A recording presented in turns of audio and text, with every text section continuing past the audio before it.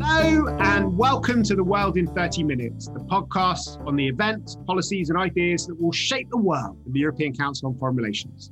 My name is Mark Leonard. I am Director of ECFR. And this week, we are going to talk about the German election results, not just the election, which we've done in many podcasts before.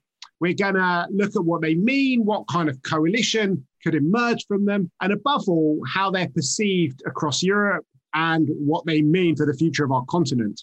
And I'm absolutely thrilled to welcome an all-star cast to help us make sense of these issues. First up is Jeremy Cliff, who is international editor of The New Statesman, who's been writing some wonderful profiles of some of the key protagonists, as well as trying to work out what the consequences and the meaning of the Merkel era were in the last few weeks. Also, down the line, we have Luca Fries, who's calling in from Jutland. She's not just director of the think tank Euroka, one of ECFR's co-chairs, but she's also been all around the country following the German election, has also written a brilliant book about Angela Merkel and the end of her career. And down the line from Paris, we have Sylvie Kaufmann, who is the editorial director and columnist at Le Monde, as well as an ECFR board member and council member.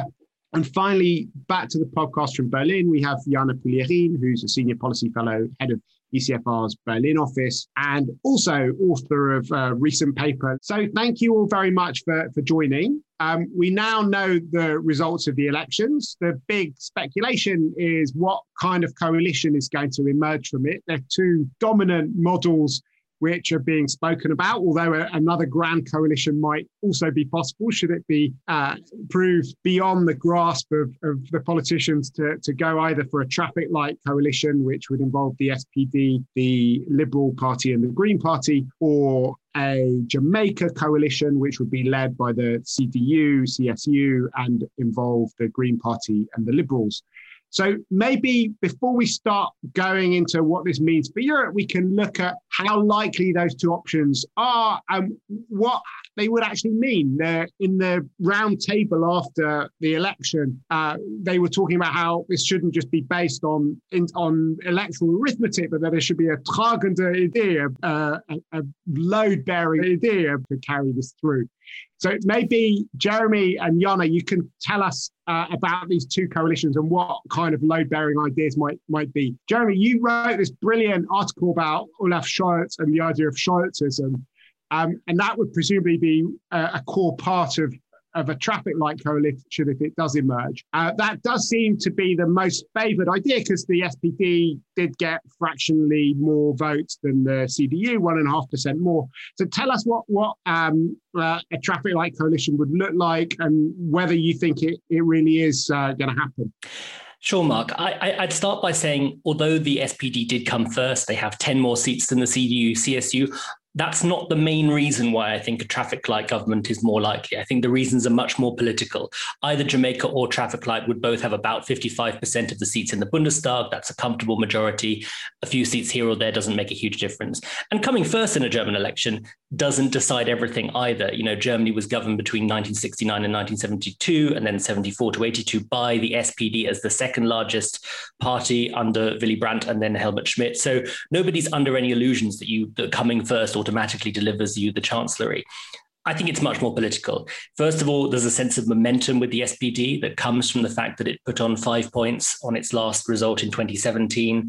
The fact that the CDU, CSU lost 8 points. So there's a sort of a sense of direction there that benefits the SPD. And then there's just the overwhelming popularity gap between Olaf Scholz and Armin Laschet that existed before the election, and it's accentuated even more since the election. There was a poll that came out, I think it was yesterday, showing that something like 58% of Germans think that Scholz should be the next chancellor compared to about 11% for Laschet.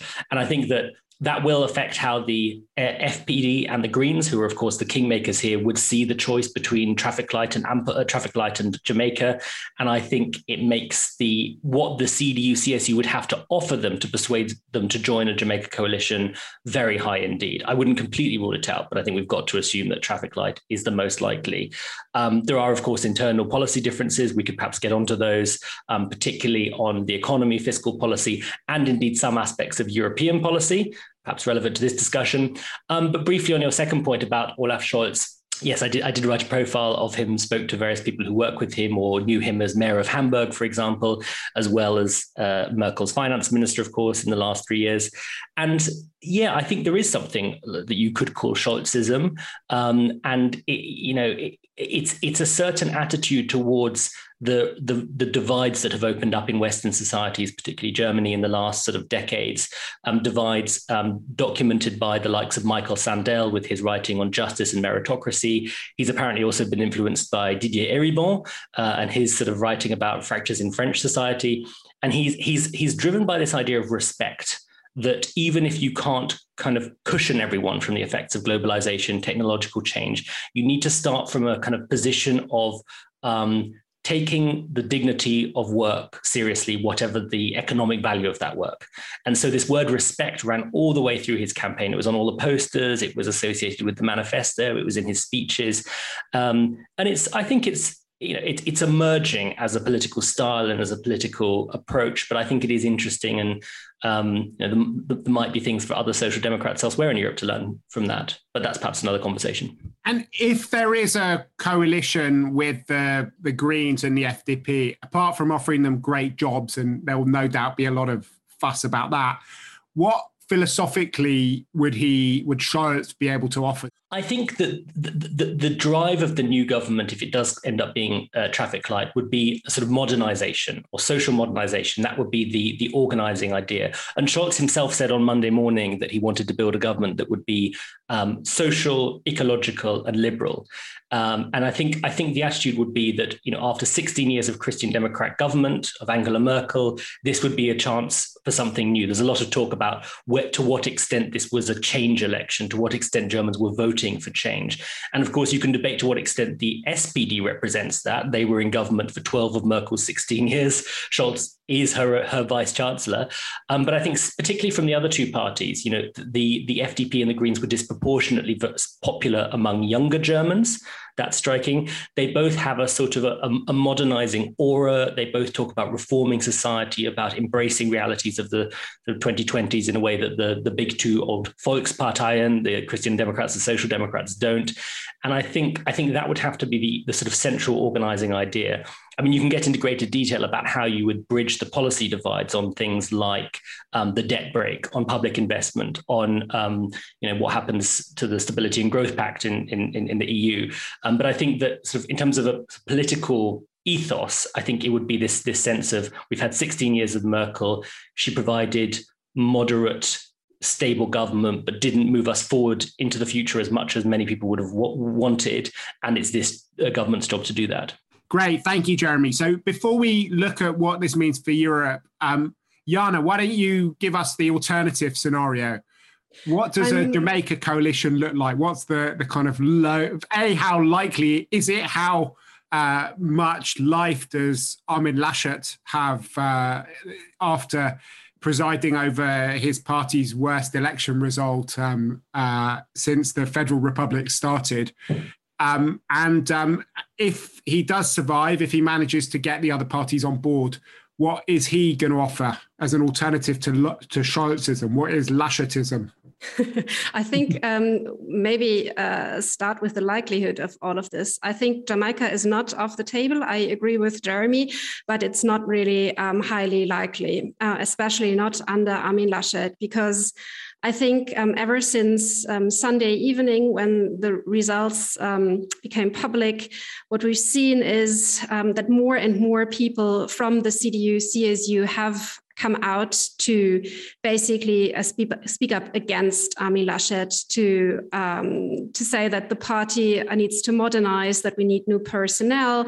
And Markus Söder, who was not Laschet's biggest fan, let's put it like this, throughout the campaign. Bavarian Christian. Yes, the Bavarian minister president now yesterday basically criticized Armin Laschet for not congratulating Olaf Scholz for the victory and for saying the Jamaica option is, while not off the table, for sure not the first option, and that now Olaf Scholz has the task to form a government first.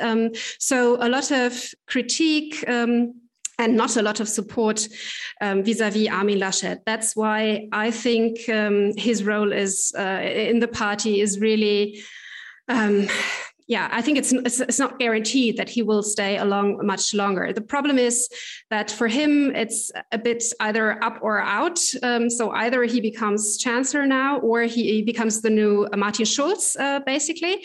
Because yesterday there was another election who becomes the chairman for the kind of a party family, the chairperson, and Laschet wanted to have some stakeholder person who, some caretaker person who just is in office for a couple of weeks.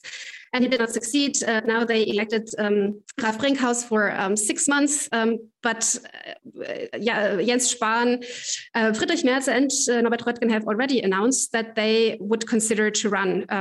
And so I think what we will see in the next days is, a leadership struggle in the CDU-CSU. And if Laschet will be out, the question is what happens with Markus Söder? Will he get the chance to have some coalition negotiations with the Liberals and the Greens? And in opposition, who will basically be the new Angela Merkel? Because Angela Merkel years ago basically killed Schäuble over kind of the financial scandal the CDU was involved in, and emerged as the new leader. And the question is now, who dares basically to kill Armin Laschet to become the new leader of the CDU? Okay, so we don't think it's the most likely outcome, but if for some reason it did happen, what would the offer of Laschet be to the others? And what might make it more attractive? Some people have speculated that the fact that he is so weak and under so much attack could actually make him a more attractive partner for the Green Party and for the FDP, because one of the big things which Merkel did was to completely overshadow her coalition partners, and that wasn't a great place to be the second party in a coalition with Merkel. Maybe being the second party in a coalition with Laschet could be more attractive because he's so much less strong. Maybe that is attractive, but I think first that would mean that the Liberals and the Greens need to tell their own voters that they align with the loser of the party, because, if there is one loser of this election, this is clearly Armin Laschet and the CDU. And so I think it's a pretty hard story to sell for both the Greens and the Liberals. I think what would be attractive, though, is that Armin Laschet would have nothing to lose, or the CDU basically has nothing to lose. So they could maybe offer basically the compartmentalization of politics. So to give the Greens the climate policy and to give them a rather free hand, and the Liberals some other policy areas, and maybe to, that's basically what Armin Laschet already suggested, to compartmentalize it and to give everybody what is dearest to his heart, and then to basically give him a rather free hand. I think that wouldn't work in practice, but that could be attractive. Okay. And are there any policy offers which might be, or maybe we should look at now as we kind of go into the European significance of this, to tell us about what people should keep an eye out for? I mean, Jeremy has already laid out some of the things that are going to be contentious between the different parties. There's going to be a big tension about who gets the finance ministry and what kind of fiscal rules Germany adheres to. That's obviously one thing which I imagine will be of interest to other people. On foreign policy issues, there have been some kind of big fights about defense spending and about policy towards China and Russia. I mean, what do you think the most important questions are, Luca? Well, first, thank you very much for having me. And I agree completely with the option of the traffic lights coalition. However, I do remember 4 years ago similar sort of podcast like this one, and we all agreed that it had to be Jamaica, and then suddenly something happened, and we still sort of ended up with a GroKo, so a grand coalition. So I'm a bit worried about that. Maybe something will happen again there. But I think what I'll be watching out for, obviously also the point that Jana mentioned, who would be the männermörder, now not be a männermörderin like Chancellor Merkel, but a männermörder with regards to then the CDU, and then particularly also what happens to the CDU. I mean, the CDU has been a pillar of European integration for decades. What if they suddenly sort of engage in a civil war, more or less, sort of about the who should be the head of the party, and also if they would somehow then also in part of their own sort of recategorization of the party would suddenly sort of strike a more EU skeptic view. Who knows? I mean, I think that's something that we definitely all have to look out for. What happens also to Ursula von der Leyen sitting in the Berlaymont building? She must be pretty home alone if one looks upon the EPP group at the moment. But answering more sort of specifically your question, I'll be looking out for two things there. What happens with climate change? Obviously, the Fit for 55 overall agenda, and particularly how do you finance it? And that immediately leads us into the overall discussion about the EU's fiscal rules. Could one imagine a compromise within the German coalition government where there is money set aside for a new big climate fund within Germany, which could then set a signal then also for the EU as such to come up with some kind of a climate recovery fund or just transition much bigger than the one we are discussing right now, where you can then also use the principle that you've had with the recovery fund that it's so cheap now to borrow money. That's going to be very interesting to see how that one can be sort of discussed within Germany. That will send important signals for Europe as such. Taking the Danish or the Nordic angle, there, although Frederiksen, the Danish Prime Minister, congratulated Olaf Scholz on Instagram Sunday night, it's very clear that they are anything but soulmates. Also, if one looks upon their immigration policy, you could say that Frederiksen came to power by outflanking the Danish People's Party on migration policy. As far as I've been able to see, Olaf Scholz has not moved an inch on migration policy. So there's already there tension. And with regards to what I just mentioned, creating some kind of a green recovery fund, or maybe having a growth and stability pact that also has a green dimension. Well, there it's very clear from a Nordic perspective that the Frugal Four does not look sort of in a very optimistic way upon that discussion, to put it very mildly. So I do see some tensions coming up already now there. Be great to go into more detail on that, and also to think about how these internal tensions are going to get solved, because the FDP has taken a very frugal stance on a lot of those kinds of issues. And I'd love to hear what Jeremy and Jana think about those issues too. But Paris is obviously watching these negotiations very closely. Macron came to power with a kind of dream of building a new kind of partnership with Germany. Merkel has not been the partner of his dreams over the last few years. In the end, they did manage to move quite a lot with the onset of COVID, and Olaf Scholz was an important part of shifting the German position on that. But how optimistic do people in Paris feel after the frustration of the first few years of the Macron regime, where relations hit a kind of all-time low after Paris and Berlin found themselves butting up against each other on issue after issue?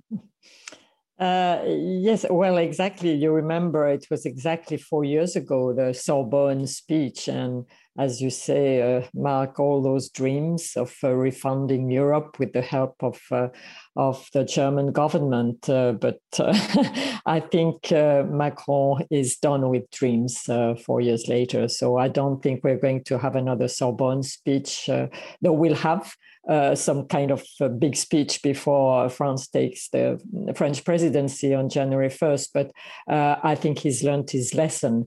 Now, there are mixed feelings here about this election, this German election, which is, of course, followed very closely. There is admiration for the civility of this election, compared to our campaigns, the orderly way it's been conducted, and how the rival candidates have been addressing each other. And so, I think the French are pretty impressed about this. And at the same time, they are puzzled, really, including in government circles, about the fact about how the big loser of this campaign is still being talked about as a possible chancellor.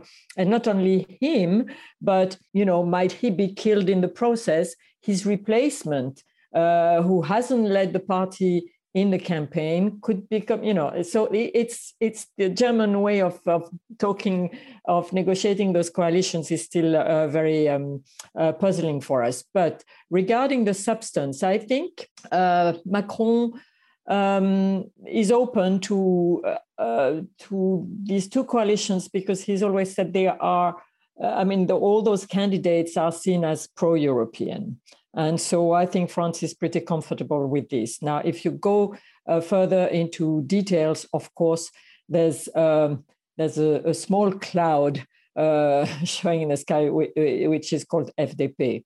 And obviously, if FDP, which I understand will be part of any coalition, gets the Ministry of Finance, that's going to be tougher for the French, because obviously one of their big objectives is reform of the budgetary rules, of the fiscal rules, and the Stability and Growth Pact. And there's really a strong position here that those rules were established in the 90s in a totally different world economic environment. And, the inflation rate, interest rate, growth rates were completely different. Post-COVID, obviously, situation has brought all these debt burden with level which cannot be really sustainable in the framework of the Stability and Growth Pact. So there's a lot of expectation about the reforms of these rules, and there's the feeling that it might be a little bit more difficult with the FDP than with the other partners in the coalition. Other than that, Scholz. It's been stressed here that Olaf Scholz worked very well with Bruno Le Maire in the negotiation of the rescue package, the rescue plan, and it is Olaf Scholz who mentioned this Hamiltonian moment about the common debt. So he's really seen here as somebody the French can work with. So I'll stop there. Sorry. It'd be great to go into a bit more details about the possible deals that could emerge, as Luca was suggesting, around these fiscal issues and the green issues, whether there might be a kind of green get out of jail free card for the FDP on the fiscal rules. But before we do that, maybe, Sylvie, you could talk a tiny bit about the foreign policy questions, because France obviously is very keen to have partners on foreign policy issues. It's been a pretty rough few weeks with the AUKUS deal, which we talked about on the podcast last week.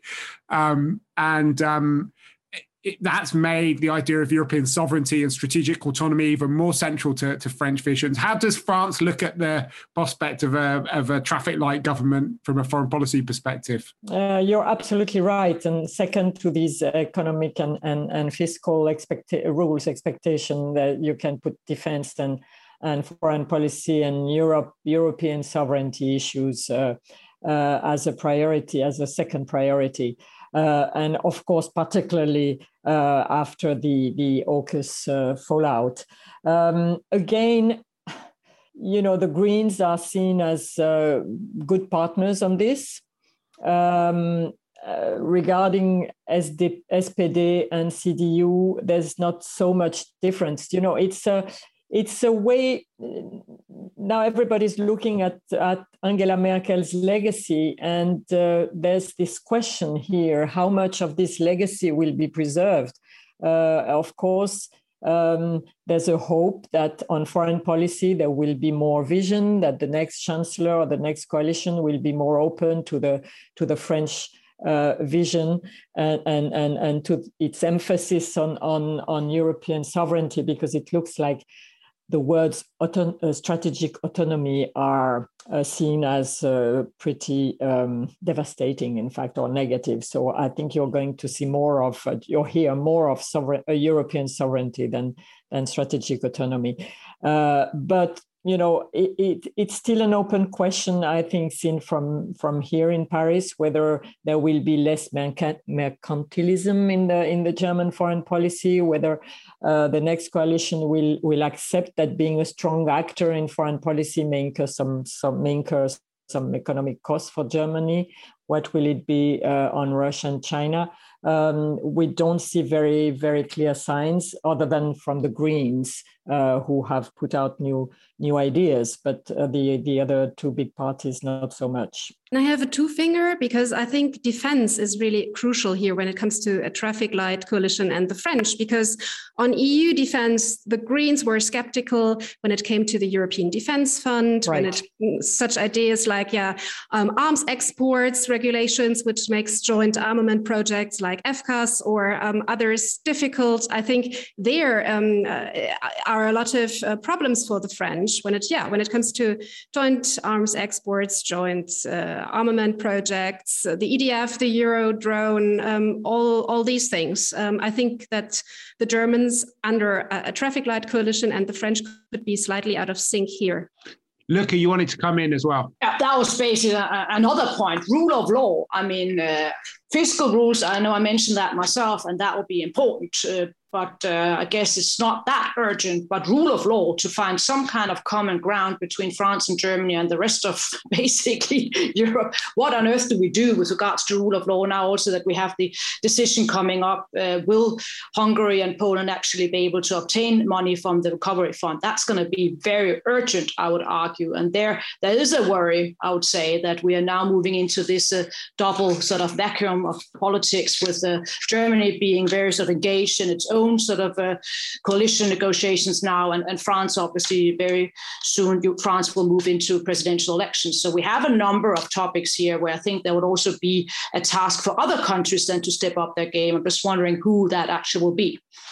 So, Jeremy, it'd be good to go into a bit more detail on this, on the deal around fiscal rules. And then Luca, it'd be great after that, talk just about the overall political makeup. I mean, you were hinting at the fact that the political weights will change dramatically as a result of this election if there is a traffic light coalition. It'd be kind of worth talking about that. But Jeremy, why don't you tell us a bit more about the speculation about how people work their way through the fiscal minefield? Yeah, I mean, you'd have to assume that a traffic light coalition would be coming from, the parties of that government will be coming from very different starting positions. You just need to look at overviews of their election manifestos to see, the very different distributional impact, for example, that the tax and spending policies of the three parties would imply. But look more closely, and there is room for consensus. I mean, the economist Jens Söderkum has been publishing on this in the last days, very interestingly, on, for example, how you could sort of respect the FDP insistence on the notorious debt brake, while also freeing up some of the investment you'd need to do the decarbonisation that the Greens in particular want to do, by using some sort of special purpose vehicle or a sort of off-balance sheet investment fund that would be allowed within the debt brake, but would give you money to spend on green infrastructure. There are other areas that he points to. For example, the SPD and the Greens want a wealth tax. The FDP is very much against that. He suggests that possibly you could move towards more progressive inheritance taxation as a compromise.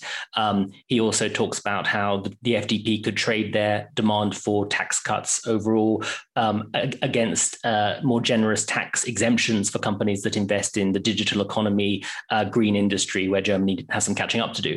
So there are areas where they can find some common ground. But I'd just like to add something on the European sort of point. I was speaking this morning to Martin Schulz, who was previously ran against Angela Merkel as the SPD Chancellor candidate, less successfully than Olaf Scholz. And he was sort of waxing lyrical about this possible new European trio of Scholz, Macron and Draghi, and how finally, he said, you've got the three most important leaders in the Union aligned on making the Stability and Growth Pact about growth as well as just stability. And he suggested that they could forge some alliance for rewriting some of those fiscal rules for different circumstances for the 2020s.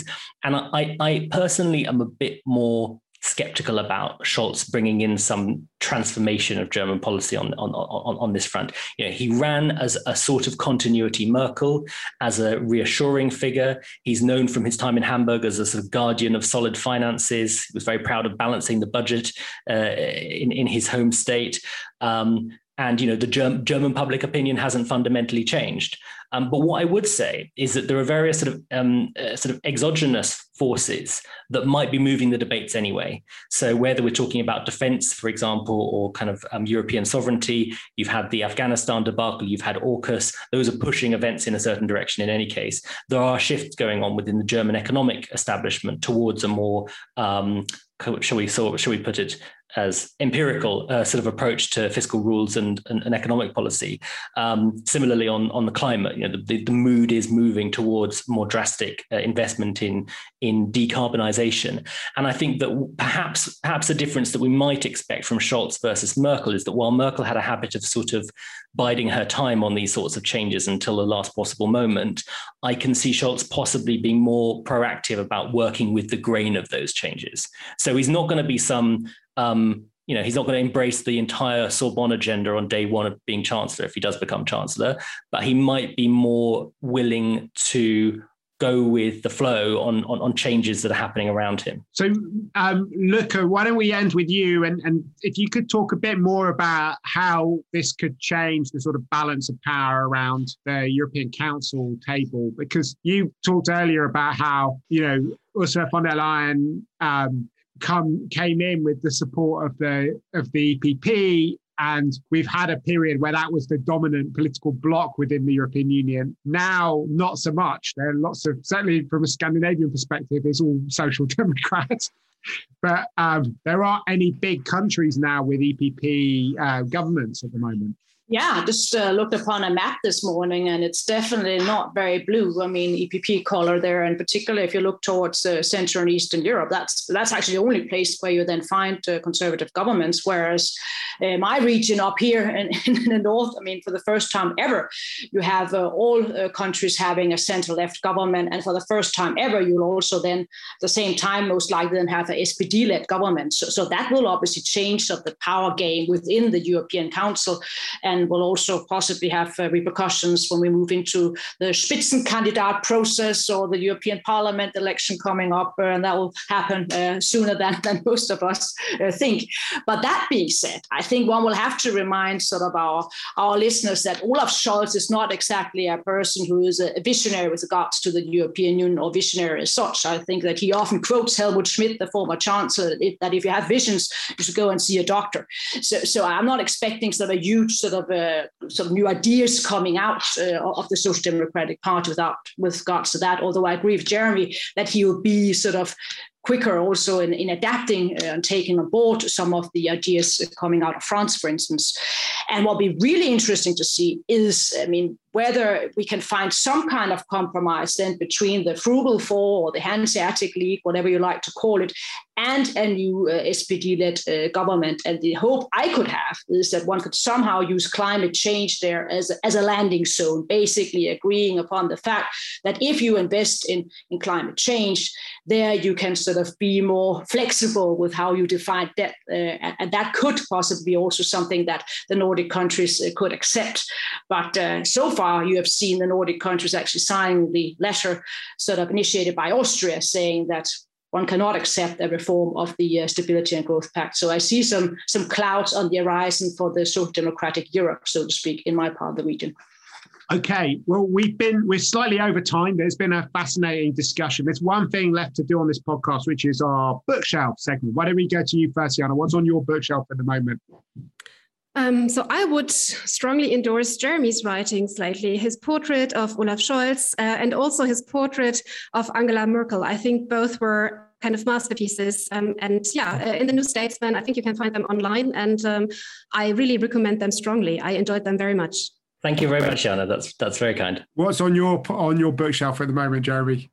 I just read Speak Silence in Search of W.G. Sebald, which is a biography of the great writer, German-British writer, because he moved to the UK and spent most of his career there, who died almost exactly 20 years ago. Very interesting portrait of a sort of haunting writer, very complex man. But if you like his novels as I do, it's worth reading. And next up is I'm going to read Luc van Middelaar's new book Pandemonium, about the European response to the pandemic, which I'm sure, like his other pieces on Europe, will be a masterpiece.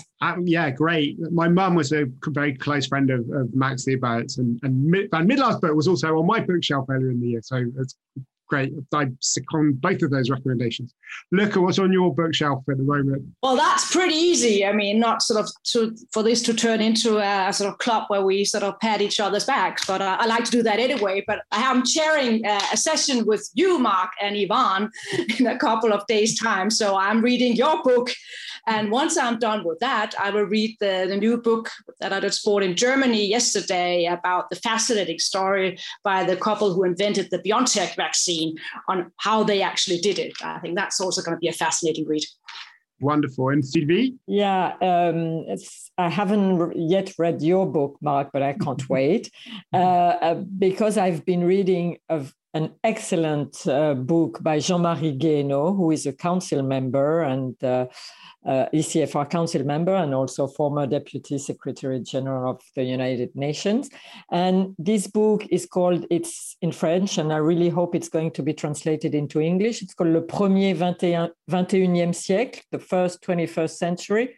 And it's a very lucid diagnosis of the state of the world 3 decades after the collapse of communism and of the crisis the West finds itself immersed into. And there are some solutions offered also. So I do recommend this book very much, as well as Luc van Middelaar's book, which is excellent. Yeah.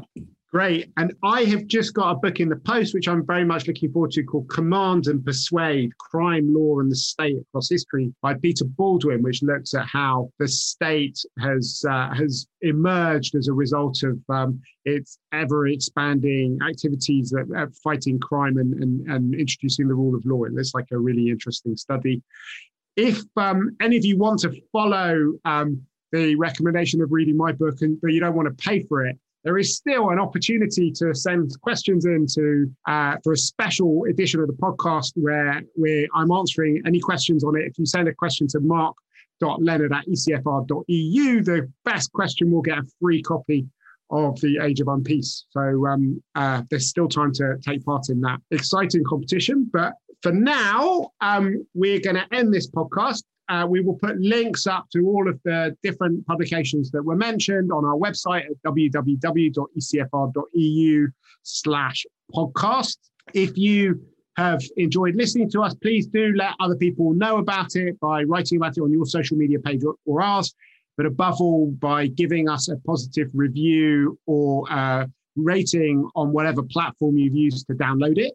But for now, from Jeremy Cliff, from Luca Fries, from Sylvie Kaufmann, from Jana Puljarin, and myself, Mark Leonard, it's goodbye. The researcher of this podcast is Lucy Halpenthal, and our editor is Alessandra Thompson.